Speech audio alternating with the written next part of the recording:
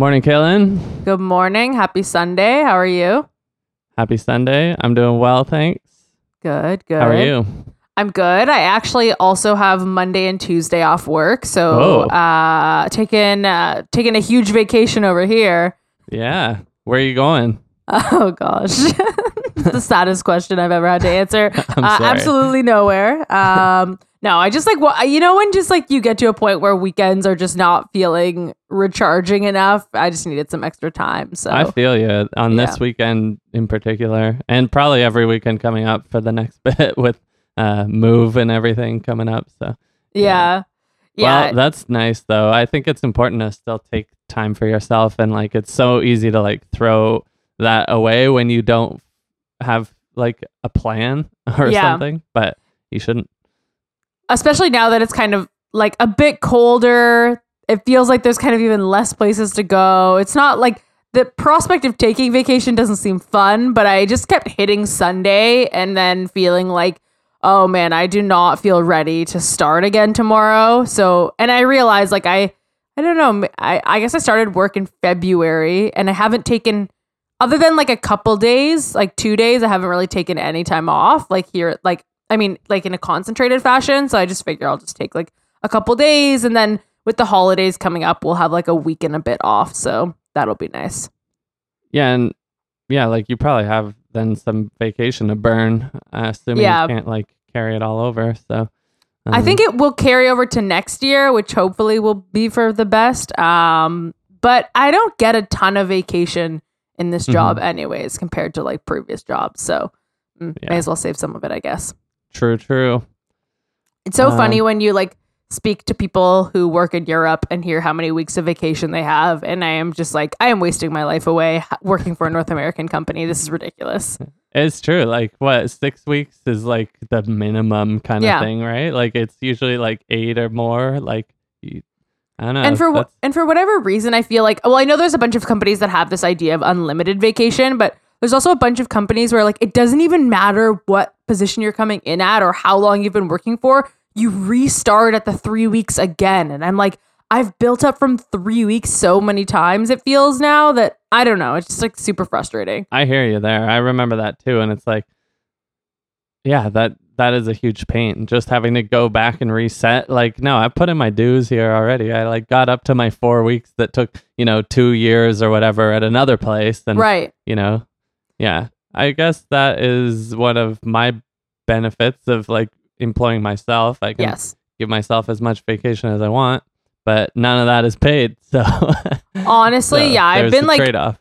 I've been thinking so much about that, and I'm just like, I cannot. There is no way that for the rest of my life I can do this, like this kind of like 9 to 5 with the 3 weeks of vacation, and like it's just like and it's not even just about like, oh, I don't enjoy it. I'm like, it doesn't make sense. It doesn't make sense for all of us to be working these like 5 days a week with these like allotted vacations. Like, I don't even think it's most efficient for the company. I think there's an absurd amount of time spent with people just sitting at their computers being unproductive when you could otherwise just give them more time off, have them work less days, and I think we would get just as much done. Like, I'm wholeheartedly convinced.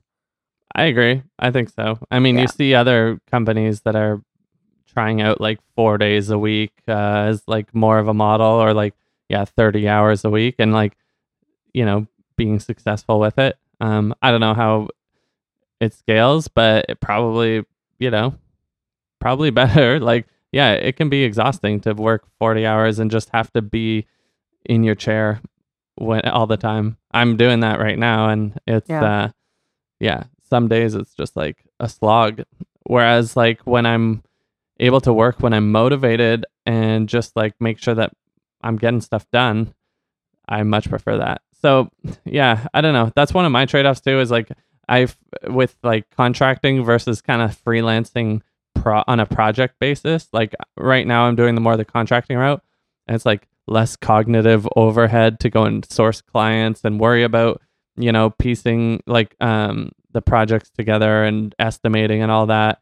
It's just like, here's my hourly rate and let's go for a set period. You know that it's like all booked up, but yeah, it's it's kind of that 40 hours a week type of thing for a bit, and then I'm off. So there's good parts about it, but it's like I would still prefer to just kind of, I feel like if I was better at estimating confidently and, you know, finding more projects like that, then I would probably go for that, where I would say like, you know, oh yeah, here's the project, and the faster I get it done, the faster I get paid, and like, and if I want to take my time or take days off, I can do that as long as I'm sticking to the deadline that is set. Yeah. And I also really like kind of like things having a start and end. And like you said, I don't really care. It doesn't necessarily have to be like, oh, it's going to end on December 5th, but just knowing that there is like a start and an end to things. I feel like I've even kind of chosen jobs that like I've been a project manager. I'm an agile coach. I work on projects or teams for generally like a certain period of time, and then I move on to the next thing, which is kind of how my brain works. Like, I don't know. Like, I wouldn't enjoy doing a type of job where you work on like the same thing in perpetuity. Yeah, I like there being kind of like distinct start and finishes, but I think it's still embedded within kind of like the 9 to 5 structure. So there's some like ongoingness to it, obviously. Yeah, I don't know. I think like that. Yeah, I do really like that about contract work too. Is like I can take something on and, you know, I can choose to extend it. If I keep a short, like I took on this contract that I'm on now, and it was 2 months, and then we decided to add another 2 months to it. And, you know, I might do another part-time contract with them in the future, or like something that aligns better to what I'm like seeking for, like balancing out like the side projects and money. Yeah. So, yeah. Yeah. And so like, I don't know. It's, yeah, it's just like, forget where I was going with that. Such as Sunday. That's fine. Yeah.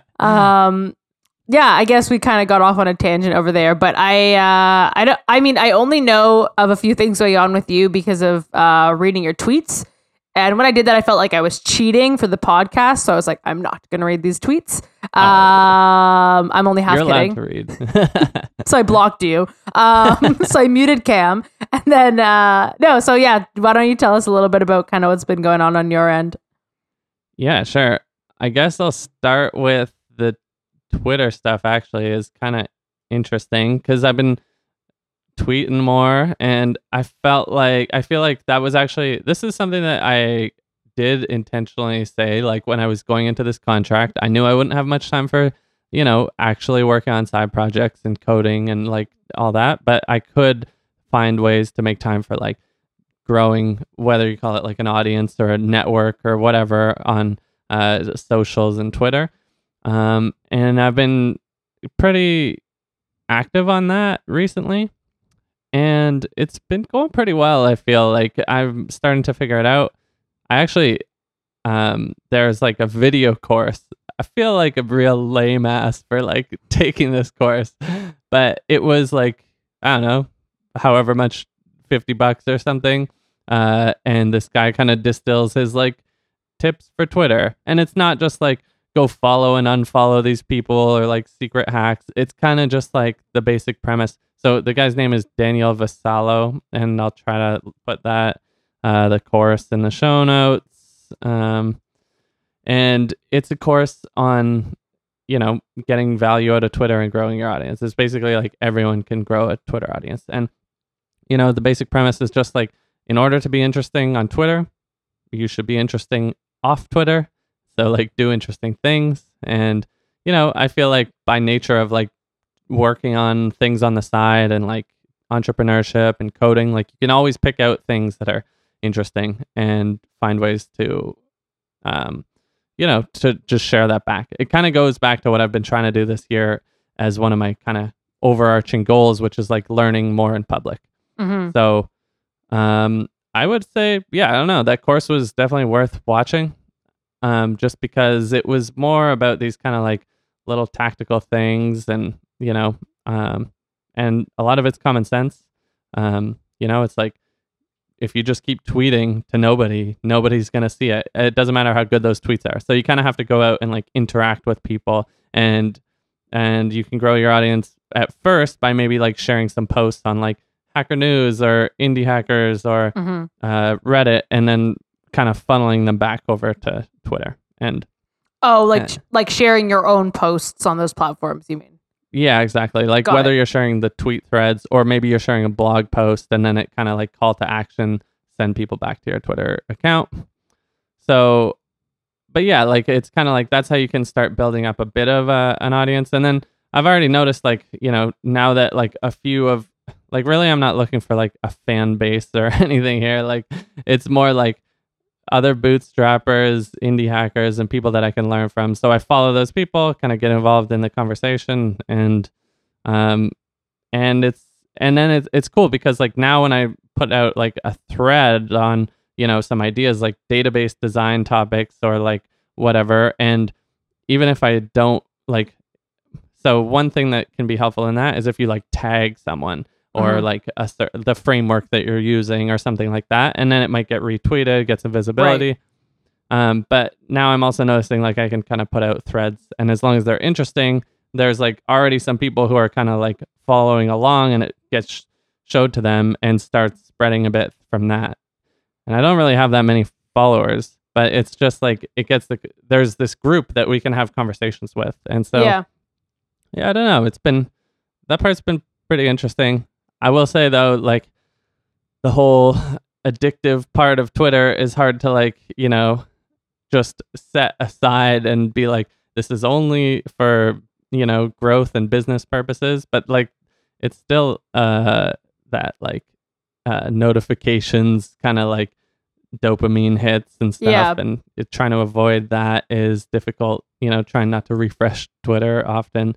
Gabby will tell you that I'm pretty bad at that right now. So trying to figure out how to deal with that a bit better, because it's a balance between like you kind of want to be there when people are answering your stuff because it helps to promote more engagement and things like that. So I don't know. Yeah. I feel like I hear a lot of people on podcasts who are heavily in the Twitter space say the same thing. I am not there. I'm not much of a, I'm gonna sound like an old person. I'm not much of a tweeter, so I don't even know if that's what people call it.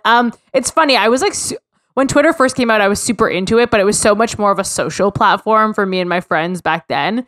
And I may or may not have mentioned this on the podcast before, but at some point, probably like six years ago, I was like, you know what? I'm gonna wipe my whole Twitter and just archive it and start from scratch, and I'm going to be a professional Kayland on Twitter. And so I wiped my Twitter and I didn't touch it for like, I don't know, probably until this year, because starting from a blank slate is also just like so tricky, I guess. It felt difficult. I didn't really know what to talk about. I still don't.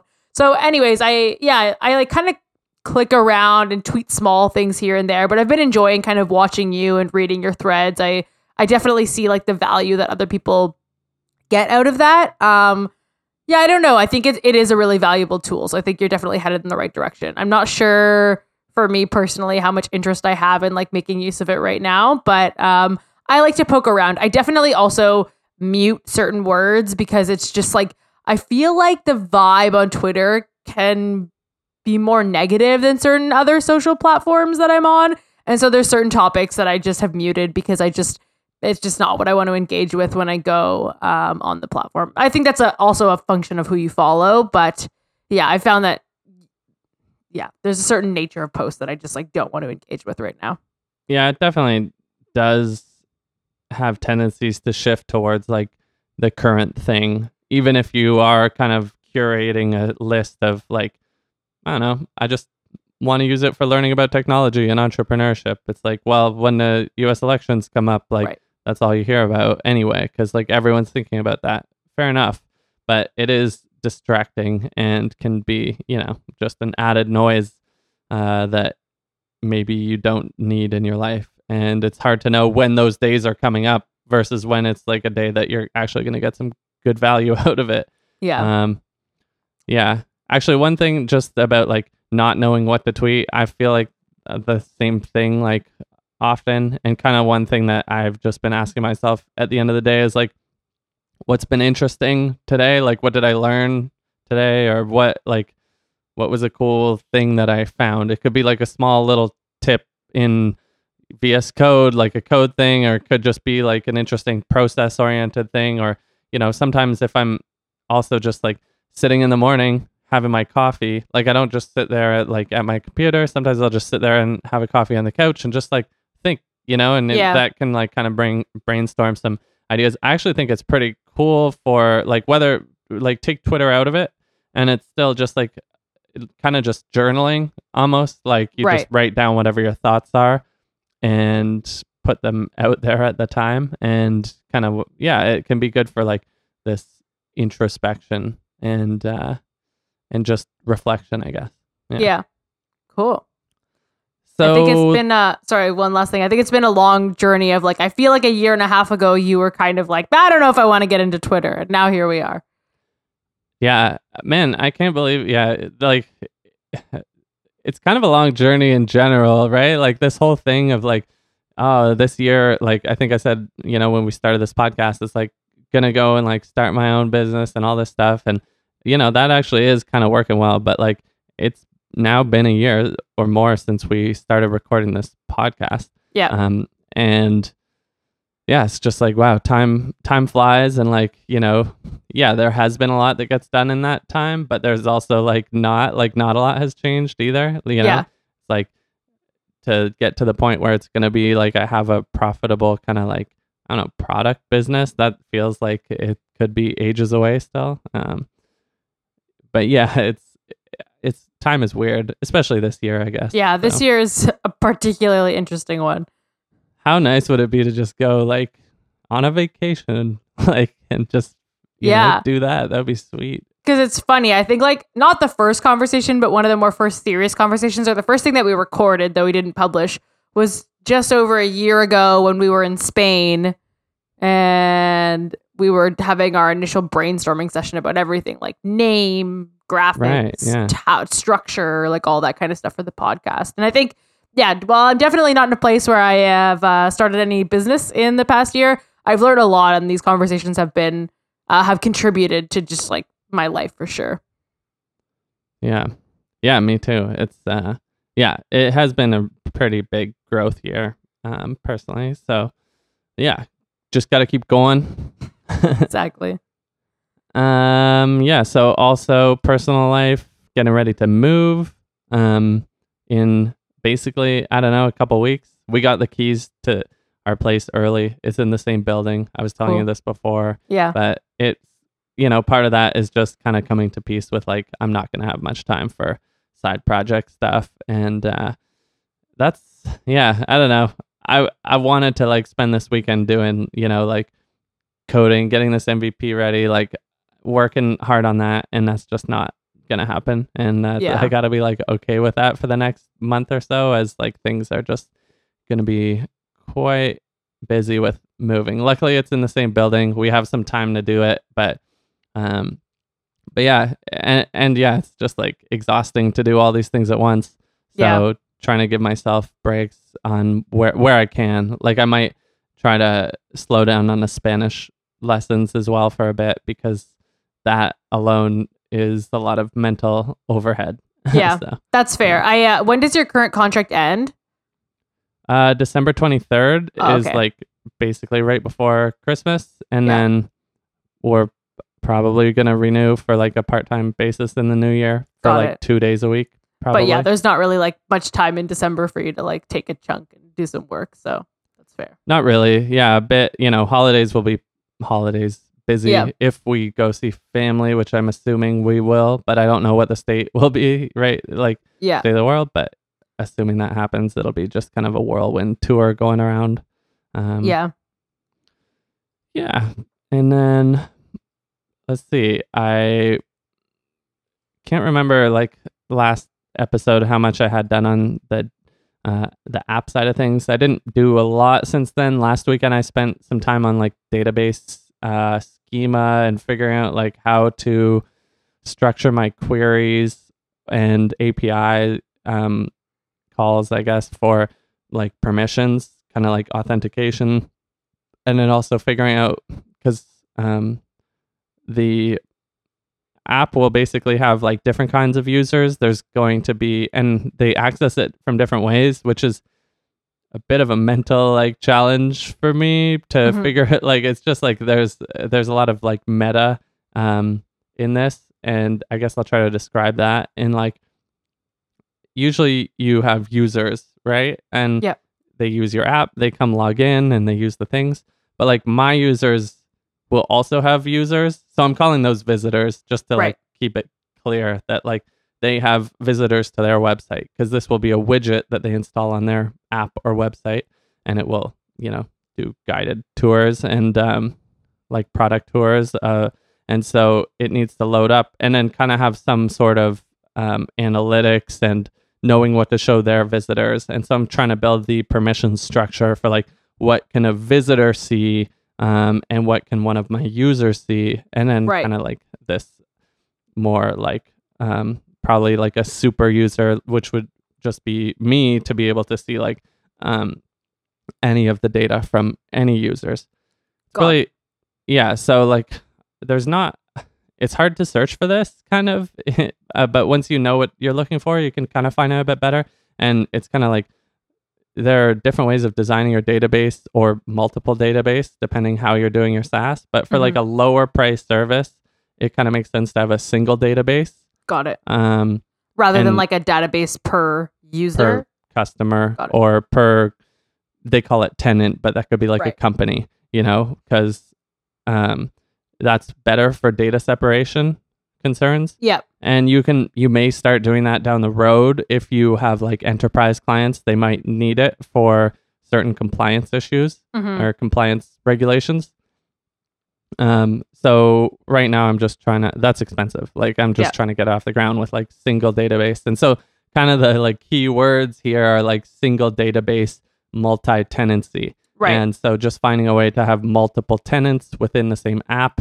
And basically it comes down to having a tenant ID or a company ID, whatever you want to split them by, on each shared database database table, so that you can look up by that ID, and then making sure that you're kind of protecting against that somehow in your API, so that your like calls to your database always have like the where clause of like where tenant equals this, so that they can't just like access that. But you want to make sure that your client can't just pass in, data that overrides that, and like, because sometimes your ORM, sometimes your database client can like have sneaky ways to like let that data through and override that. So it's kind of security challenges that come up when you do a single database pattern. You got to make sure that you have that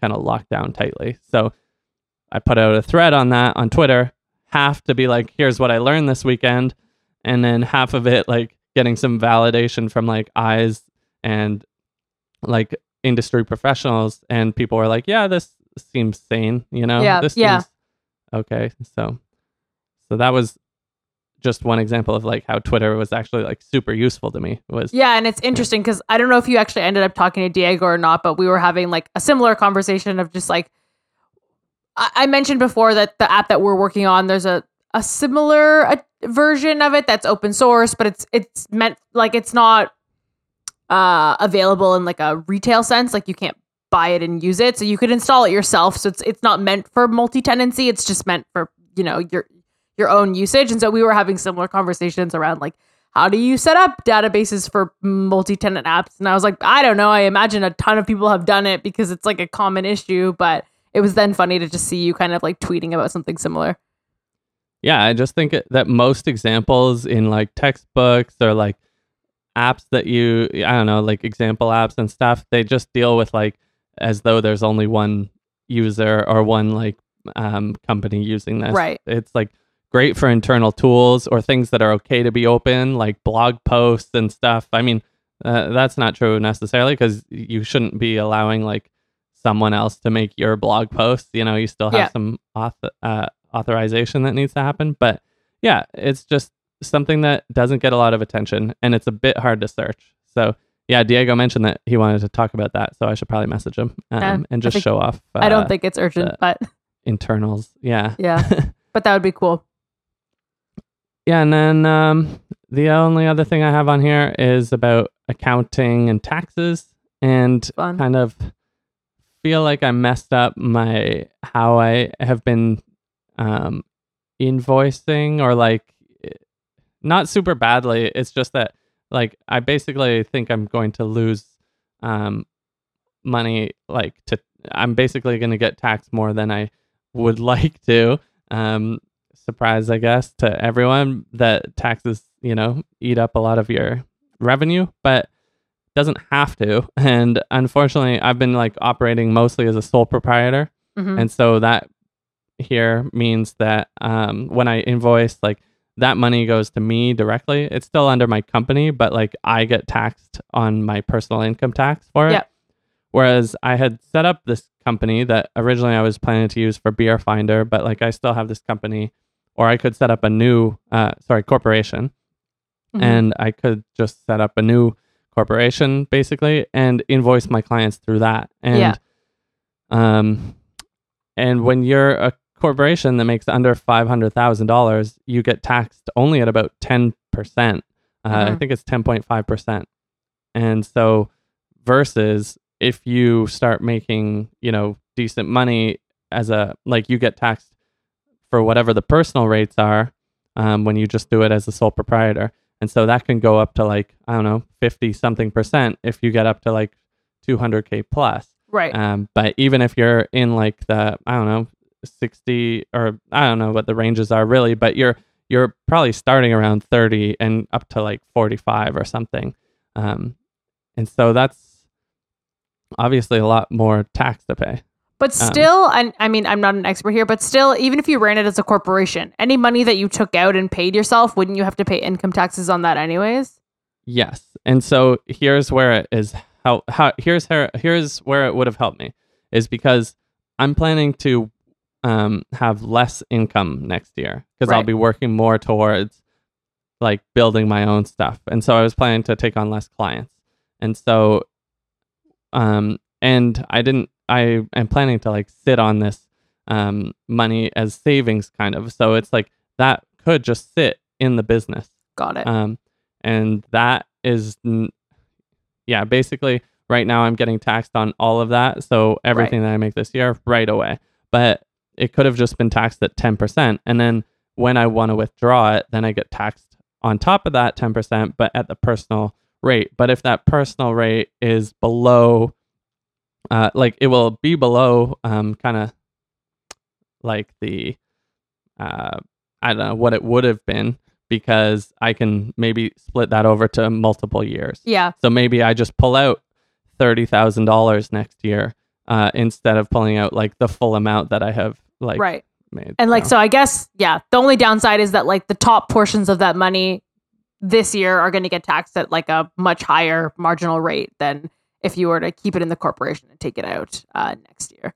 Yeah. And it's mostly relevant right now because I'm not planning to take on as much work next year. So, it's, and just generally, I think you can kind of deal with this better through dividends and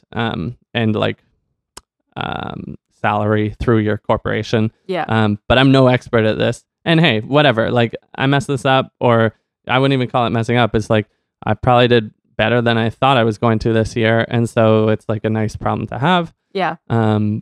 But it's something I'm going to take forward next year. I don't know if it's even too late to like shift that income to be to the corporation instead of to my account, like to my personal name. I have no idea. I'll have to deal with that with my accountant because that's out of my expertise.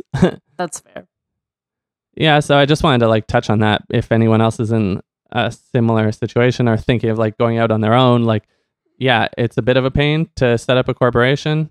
And then you have to kind of, figure out the ways of like paying yourself from it through salary and dividends. But I feel like once you figure that out, you can kind of like help yourself a bit more through that. And it's probably worth it.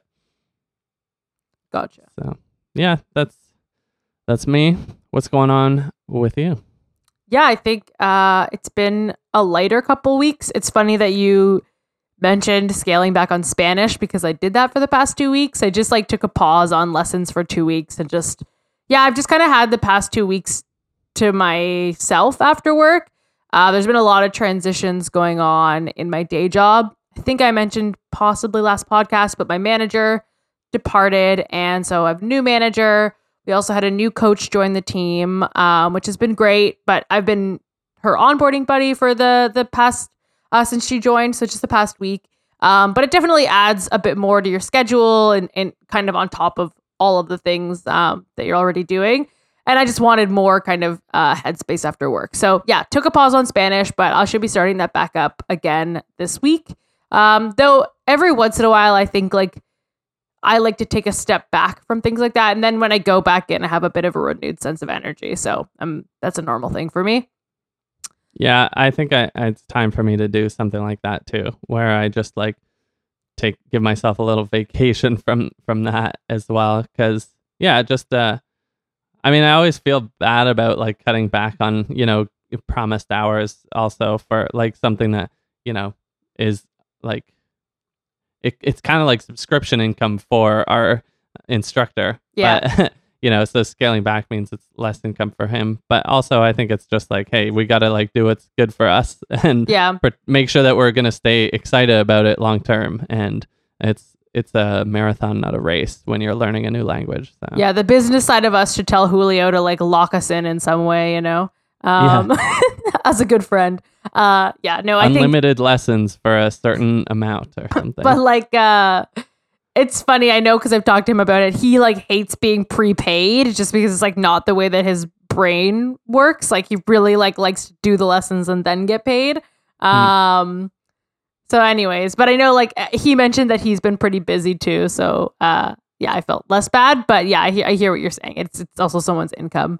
But yeah, Spanish is good, but I think I was feeling a bit like just like withdrawn from it. So I'm hoping that when I come back, like it feels a bit different. Or I've also just been thinking about like if for a period of time I want to learn in a bit of a different way. Like lessons are great, but I was like, maybe just for a while, I just want to do like workbooks and apps and then come back to lessons. Like, I don't think there's anything wrong with kind of like mixing it up every once in a while. It's just something I'm thinking about right now. Yeah, I could definitely see that. I feel like I'm still like growing with like what we're doing. And so it's like been helpful in that regard. And we've really hit on something that is working right now. Cool. In like, but you know, sometimes it takes us a while to like find what that thing is and like what, you know, what works for me and like actually grows like my vocabulary as well as like it keeps my interest versus just like saying a bunch of verbs over and over in like the tenses and just, you know, yeah. But actually, I mean, just this won't be too, I'll try to keep this quick because it's like mostly for you and I. No worries. But like what we've been doing is kind of, I'm sure you've done this too, where you watch these like animation videos with him and then conjugate them in the past as to like what's going on. And, you know, it's this whole like trying to make the difference between like there's two different types of past and the contextual one and the action kind of one. Yeah. And those were great, you know, but I was watching them and like I just kept using the words that I had. And that's not very helpful when you have very limited words. So actually what we would do is like he would write out the story of what's happening there and make sure to like add in new vocabulary, new verbs that I normally wouldn't use. And once you run through that video like 3 times, you have like, I don't know, 100 more words in your vocabulary. Yeah, that's pretty cool. And so we cool. just kind of go through that. And it's been really good just because like otherwise I just don't, I don't know, I just fall back to what I know. Yeah. So or you like skip small parts of the scene because you're just like, that's not that important and I don't know the word. So the next part is what I'll talk about. Yeah, I know what you mean. 100%. Yeah. Yeah. So yeah, that's kind of Spanish world. One thing that I did in the past couple of weeks was I tried out I think it's super.so. Right. Super.co. The Notion something. Yeah. So the idea of it is like, so anyone who's not familiar with Notion, it's like I don't know, I'm going to call it a note-taking app. Would you describe it differently? No, just like, yeah, that's one. the core. Lots of functionality. And so what Super does is it allows you to kind of just take any of your Notion pages and turn it into a website. So I don't know how long I've had my domain name, but I think probably over 10 years. the only thing it has ever done is redirect to my LinkedIn, which like, I don't know. Anyways, it is what it is. I just wanted to own my my first name as a domain, so I bought it when I was younger. You just have Kaylin.com? Yeah. Whoa. Yeah. I've got a couple of them actually, but I had more than I have now, but then every year I was paying so much for domains that I didn't use just because I wanted my name. Yeah. So anyways, I think I have .com, .ca, .net. I used to have .org. Yeah. I don't know. I have a .net. It's like, I feel like, yeah. Some of them I think I can drop. But the .com was like the key one to get. So anyways, I set that up. It was fairly easy. I think I reached out to support, but I reached out late at night and it felt like they were kind of responding to me, but then they disappeared and like kind of respond to me and then disappear. So I was like, well, it's clearly like not like you don't have a support team, which I don't think they do because they're pretty small. It's probably just like a founder or like another person answering. Mm-hmm. The only downside to that is I kind of felt like if you're going to start responding in a live chat to support, you can't like answer and then disappear, then answer and then disappear. It's just like not a good experience for me. It was like 10:30 at night. So I was like, I don't get it. Are you here or not? Anyways, that aside, I think it was just somebody trying to answer questions while doing other things. The issue that I was having wasn't on their side anyways. It was on AWS side. And that's just because like, I don't know. AWS is very confusing to me.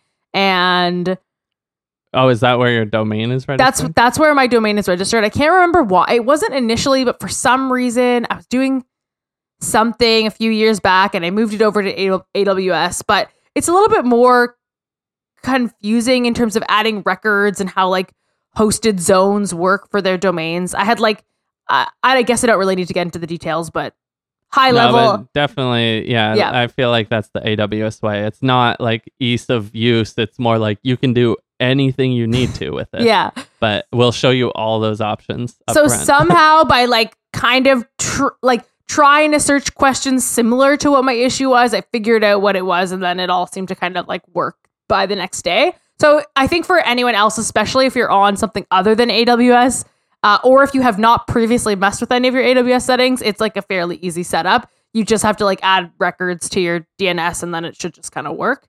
So that was fun. And what about the process of like setting it up? How is that? Like the page, like using the app to build your thing? Like, no, you don't. You just do it in Notion. Like you just grab a public link to your Notion page and you put that on in, and like that's pretty much it. I think the only are there settings or for how it displays or anything, or that's kind of more the only functionality that I can recall is you can choose your font, so you can have like fonts beyond what's just available in Notion, but it's just like you choose one standard font for the whole page.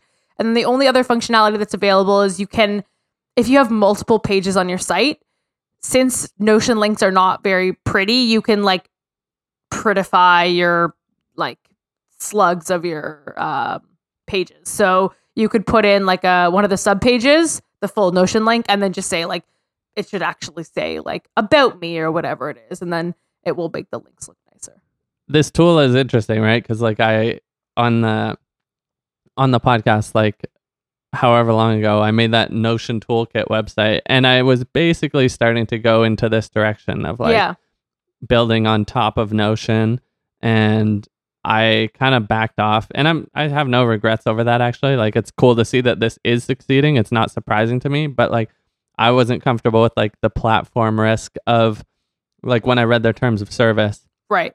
It said like you shouldn't intercept the calls and like kind of basically inject stuff into the Notion pages. Like it, not surprisingly, goes against their official terms of service. And so I kind of backed off on that, even though like I put up this landing page and like never told anyone about it, and like immediately had people like two people message me like, give me access. There's like, whoa, like this, there's obviously something here. Yeah. And you can see, like, I think that they've done pretty well, like in a very quick time with this. I think anything around Notion, like if you start building like consulting services or any like add-on type things, like will be a really good space to be in right now.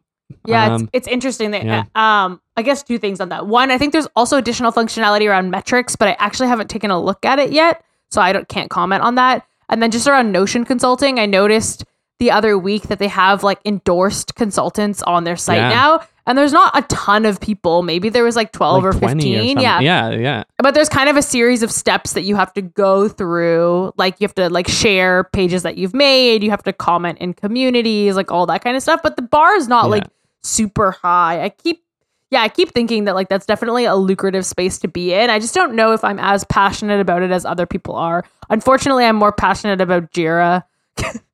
So, well, you could definitely do that as well. Like, you know, like but it's maybe the hot thing right now, but like I'm sure there is a need for good content on Jira integrations and stuff in the same way that like Mary Poulin is like doing great content for Notion, and like it looks to me like her career has been taking off in that direction like wildfire since we met her at that initial Notion meetup. Yeah, in Toronto. I think like the unfortunate thing about Jira is it's like similar to kind of like Salesforce. They've really also productized becoming an expert in the spaces. So it's like you have to get these certifications and pay this money, and like it's just like I don't know. Like I've always hated that kind of stuff. I'm such a person that like and I'm not against other people getting certifications. I think there's so much value in it. Just like the reality is like I grew up as a fairly like low income individual, and like so I think growing up with that mindset.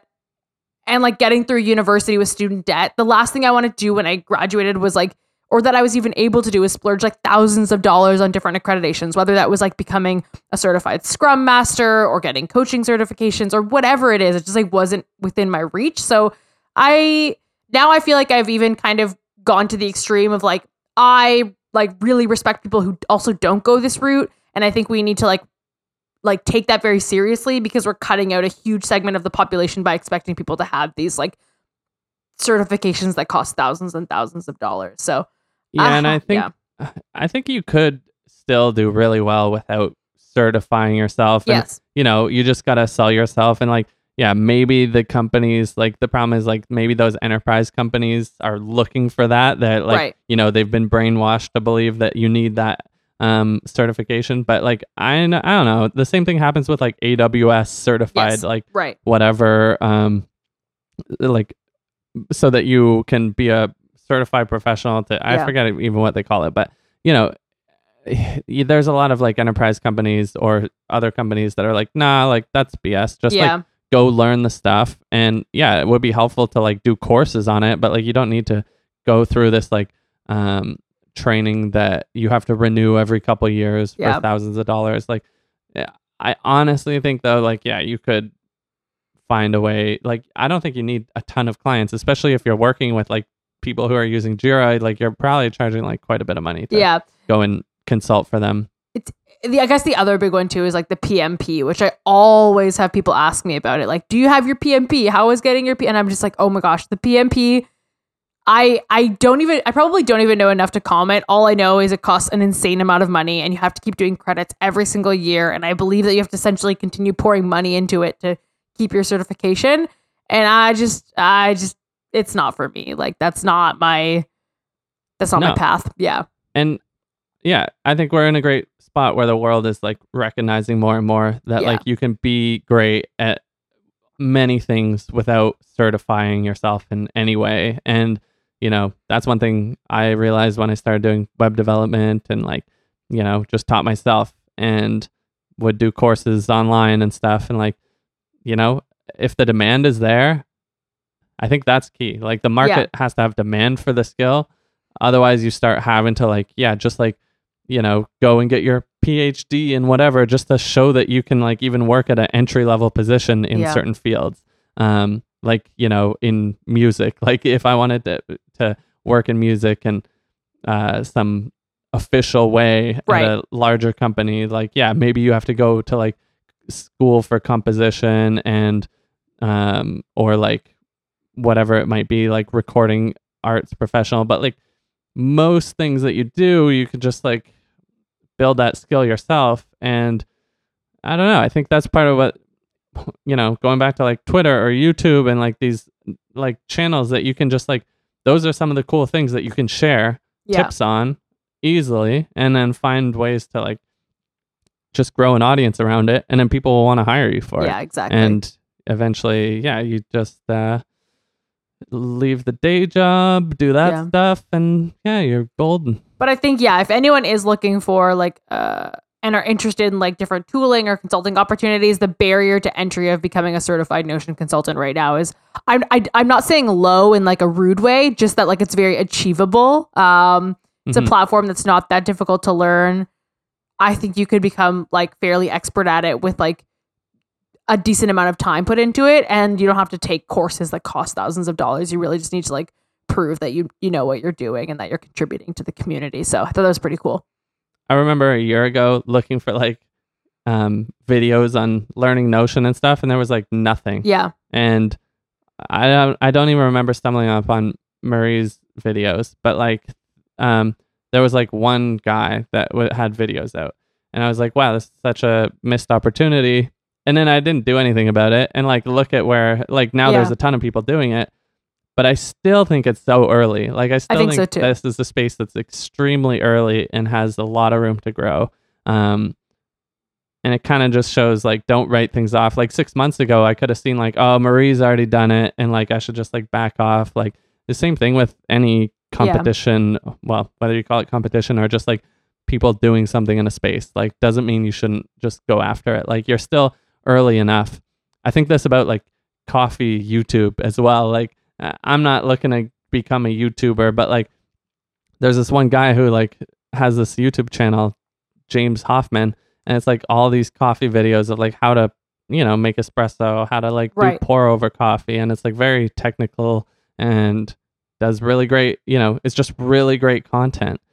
And just because there's one person doing really great content doesn't mean there's not room for other people. Yeah. And even sometimes like searching out opinions. Yeah. Sometimes we just get bored of people too. Like maybe I've heard you, Cam, talk about coffee enough. I kind of like get your opinions. True. Like, but I mean, like maybe I watch your channel and like, I think you're great, but I kind of know what your opinions are. I probably after a certain period of time know what you're going to gravitate towards or recommend. Sometimes it's nice to mix it up too. So I think even for that reason, there's always room. And then exactly. Specifically, even for the Notion space, I think like it must have been last winter when we went to that Notion meetup and met Marie, and I think there was an email chain, and she even mentioned then like that she had an overflow of consulting clients at that time, and that was like 8 months ago, probably. Yeah, and I'm sure that's only growing. Yeah. So. Cool. What else? So one thing, this is just like a side note of something I like. I was listening to Art of Product yesterday, and they were mentioning how like Indie Hackers podcast is like a podcast network now, which I didn't really know that. Maybe you knew that. Yeah, I saw it happen recently. Got it. And so I just kind of was poking. They mentioned one podcast, and I can't remember the name for the life of me, but the premise of it was that like people will come on, people who are already like successful, like indie hackers or whatever, and they'll kind of pitch an idea that they're not working on, just like an idea that they had they're not actually working on. And then all the people on the podcast will just talk about like how they would get started on it. So I want to find that one and look at it. But it's interesting, actually, as I was going through the Indie Hackers podcasts, I think possibly the podcast they were talking about is called Indie Bites. But even if it's not, I then clicked to go to the Indie Bites website, and their website is a Notion page. And I was like, oh, like it's like everywhere, you know, especially people in this space. One thing that I thought was really cool was they have a table of episodes. This is like very much like doing your work in public. So they have the guests like name, what product they're talking about, and then they have a status. And so the statuses are published, editing, invited, idea, and then also declined. So like anyone who said no to them is on the declined list. And I was like, ooh, that's like drama. But anyways, I kind of liked it. Yeah, it's indiebites.co. But I thought that was kind of like interesting. It's like, I don't know, these 3 guys on the declined list. I wonder why they declined. Like, yeah, it's just kind of funny. Yeah, that is funny. Ooh, yeah, some big names declining them, but you know, maybe they'll get them back. Yeah, maybe I think invite them again. I hope they have like another column that's like, you know, like initial reach out date, second reach out. Yeah, I want to see how this progresses over time. So I thought that was funny. But yeah, it was also just cool to see like, oh, just me randomly clicking around took me to another Notion website. And I'm pretty sure it's a Notion page just based on how it looks. But some of the things that they're doing here, I don't know how they got it to visually look like that. So I'm going to try to figure it out. Yeah, I think they're probably just using Super, if you ask me, like, because the whole custom domain, unless they know, the underpinnings of how to do that, which is available to figure out. Yeah. But I'll tweet at them. And then, so I think the last thing is the last time we chatted might have been the first time or the second time that we were talking about Diego and I kind of getting into the Slack app that we want to build, which essentially, for anyone who didn't hear, is like the premise behind it is helping teams rotate tasks through their team members in an automated way.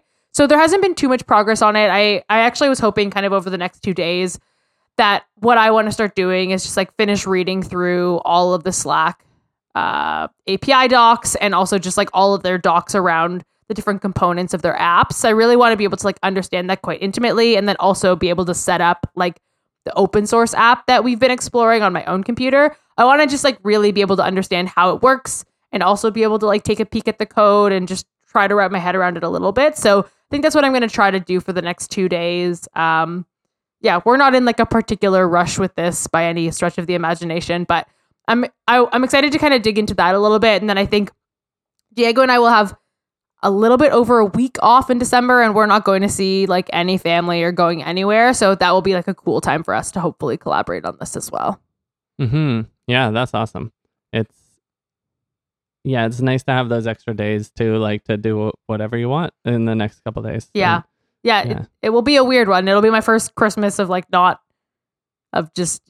nowhere, I guess. But yeah, that part will be. Yeah, I meant mostly over like tomorrow and the next day. But like for the holidays, then it sucks that it sucks. Yeah, but it is what it is. At least you're making the best out of it. Like working on some fun stuff. Yeah, hopefully it's fun and learning along the way. Oh, I just remembered one other thing. Especially because if anybody wants to give me advice, I'm very open to it. I've been working on just like illustrating, becoming an illustrator. You got to show me some of these. You going to show me ever?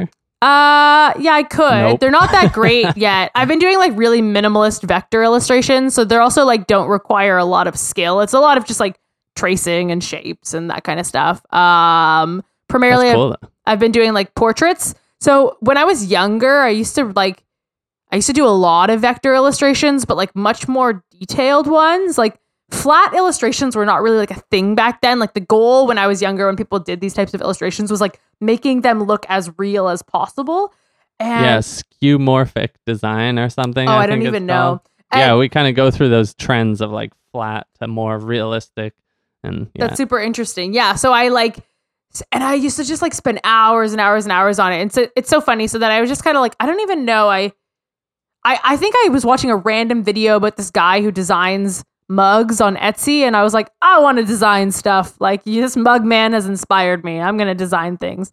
And I've always just kind of wanted to do like a series of, initially I like wanted to do like a women in STEM type of series, like just of like all the illustrations. But I've kind of actually started with like political figures, like women political figures, just as like a starting point. But I'm also just looking for more tutorials online and stuff to just learn more. I've never really used Illustrator before, but it's very similar to Photoshop, so it's been pretty easy to find my way around. Though I'm sure there is so much functionality that I'm not using. So I'm gonna do some tutorials just to like make sure I'm not missing things that would make my life easier. Yeah, that's cool. And a free tool is Figma for anyone else. Like I think Illustrator, you need to have Creative Cloud, right? Or I'm paying just for Illustrator right now, so it's $20 a month. Yeah.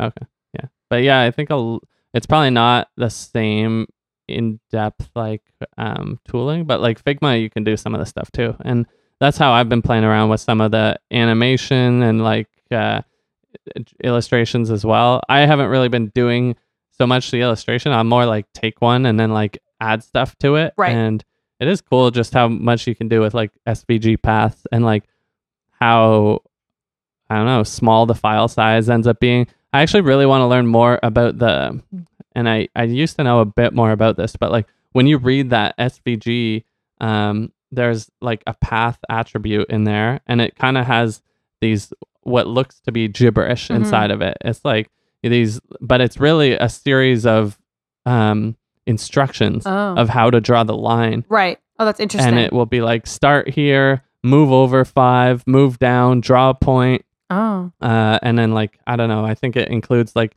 how much bend and stuff to give and things like that. Oh, So wow. it's actually not that complex. Like when you read like what those are, it's just all mashed together. Yeah. But it's pretty cool in that it's not just mashed together like a binary file that is just like random, kind of needs a computer to understand it. Like humans can understand it. And Yeah. so that actually can help you with like animating these things, because you can know like, oh, well, I could animate what that specific thing is. When it moves over 10, it could move over 20. And Yeah. I don't know. Animation and SVG, like illustration stuff, is super interesting to me. Yeah, I that's really super cool. It's get a also kick like out of it. the whole SVG space I definitely don't know a lot about. So yeah, I should do some more research to like understand that as well. One other program, if people or piece of software that people want to use, is called Affinity, that I think a lot of people use, and it's a one-time cost, so not a monthly. My younger brother, who he's doing his PhD, he mentioned that he uses it a lot for like figures and illustrations, like for his work. So I tried that one first, actually. It's interesting how, like, let's say you're doing like a basic like line illustration. So you're like drawing the points and the line connects and smooths automatically. You can tell the difference between like the, I guess, intelligence behind the smoothing of lines in Affinity versus Illustrator. Like it was an obvious difference for me. Which one was like more smooth? Illustrator was like much better at like making like the path like much more how I wanted it to be. Like it really like seemed to do a better job. And it's funny that I just, based on that one thing and me just getting back into it, I chose Illustrator because I was like, this is going to make my life a little bit easier right now. But I just thought that was pretty interesting. Definitely. Yeah, I noticed the same thing in Figma, that like it kind of helps you. And even if you just use their pen tool as opposed to, pencil, which is like just hold around and draw, it will like smooth that out instead of just like, whereas all these programs used to just be like, I don't know. Yeah.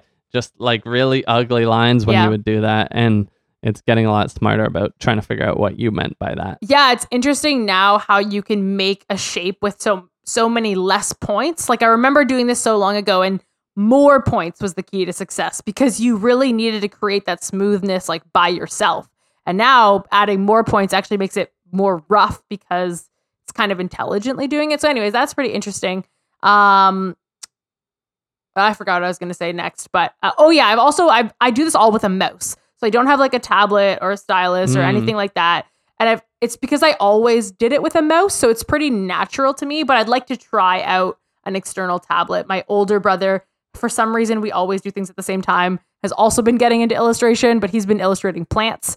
And so he got a tablet. And so I kind of want to like try that as well. Yeah.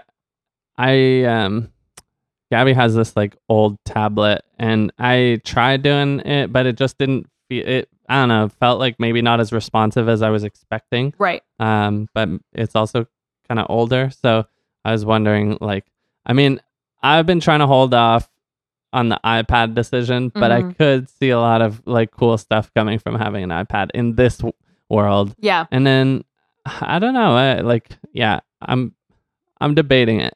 I've been I've resisted the urge for like however long they've been out. I've never owned one. Yeah. And I just like kind of recently have been more like, a lot of the time I am just like, once I'm done work or something and maybe I still want to like plan some stuff, I end up like sitting on the couch because I don't want to be at my desk, and my laptop is like way too hot to put on my lap. Yeah. It's so ridiculous, actually. That is sidebar, I guess. But I'll just sit there with my phone in like Notion or something, and it's like, I know I could actually be more productive with a iPad in that situation for like certain things. So, I mean, it sounds like I'm just trying to find excuses to spend money here, and maybe true, but I kind of felt the same. I was like, oh, this could be cool for drawing. Also, it will work better with my spin bike. But like, then again, I'm just coming up with reasons why I need an iPad. I can do without one. So I probably will do without one for a while, but like maybe in the future, I don't know. I'm actually that an interesting point I forgot to mention is just like, I'm trying to also come up with like my expenses for the year for like my business now Right. before next year, because like offsetting some of the income, and like it basically like it helps with taxes. And not trying to do anything sneaky here. It's just like, what expenses would I have in the next year that I can pull forward to offset this income because of the way that I kind of like, Right. you know, screwed myself. So possibly So, like certain like annual memberships to things and stuff like that. yeah, like trying to convert over some of my subscription services. What's my list right now? It was like, if I'm gonna get an external monitor, like, because mine I was thinking of replacing. I had iPad ? LOL on here. Books and courses. Right. Like I purchased the book on a database the other day, and if there's any other courses that I think I would be like grabbing, then I would do that. I need to purchase like, maybe a chair. Like I'm sitting on a stool right now that is like really uncomfortable. So like if I'm going to get these things in the next year, then like it actually makes a lot more sense to do them in the next bit, even though it's like Christmas time and all those expenses are coming up and we're moving, but it actually makes more sense. It's also your birthday month though, so treat yourself. Yeah, it is. You as well. Yeah, Eh? it's our birthday buddies. Yeah. Well, I mean, it's almost our birthday month. December will be. Yeah. Cool. I mean, I think that's pretty much it for me. Anything else from your side before we wrap it up? No, let's wrap it. Okay. If anyone's looking to find us or chat, you can find us on Twitter at WorkPals. Bye. Take care.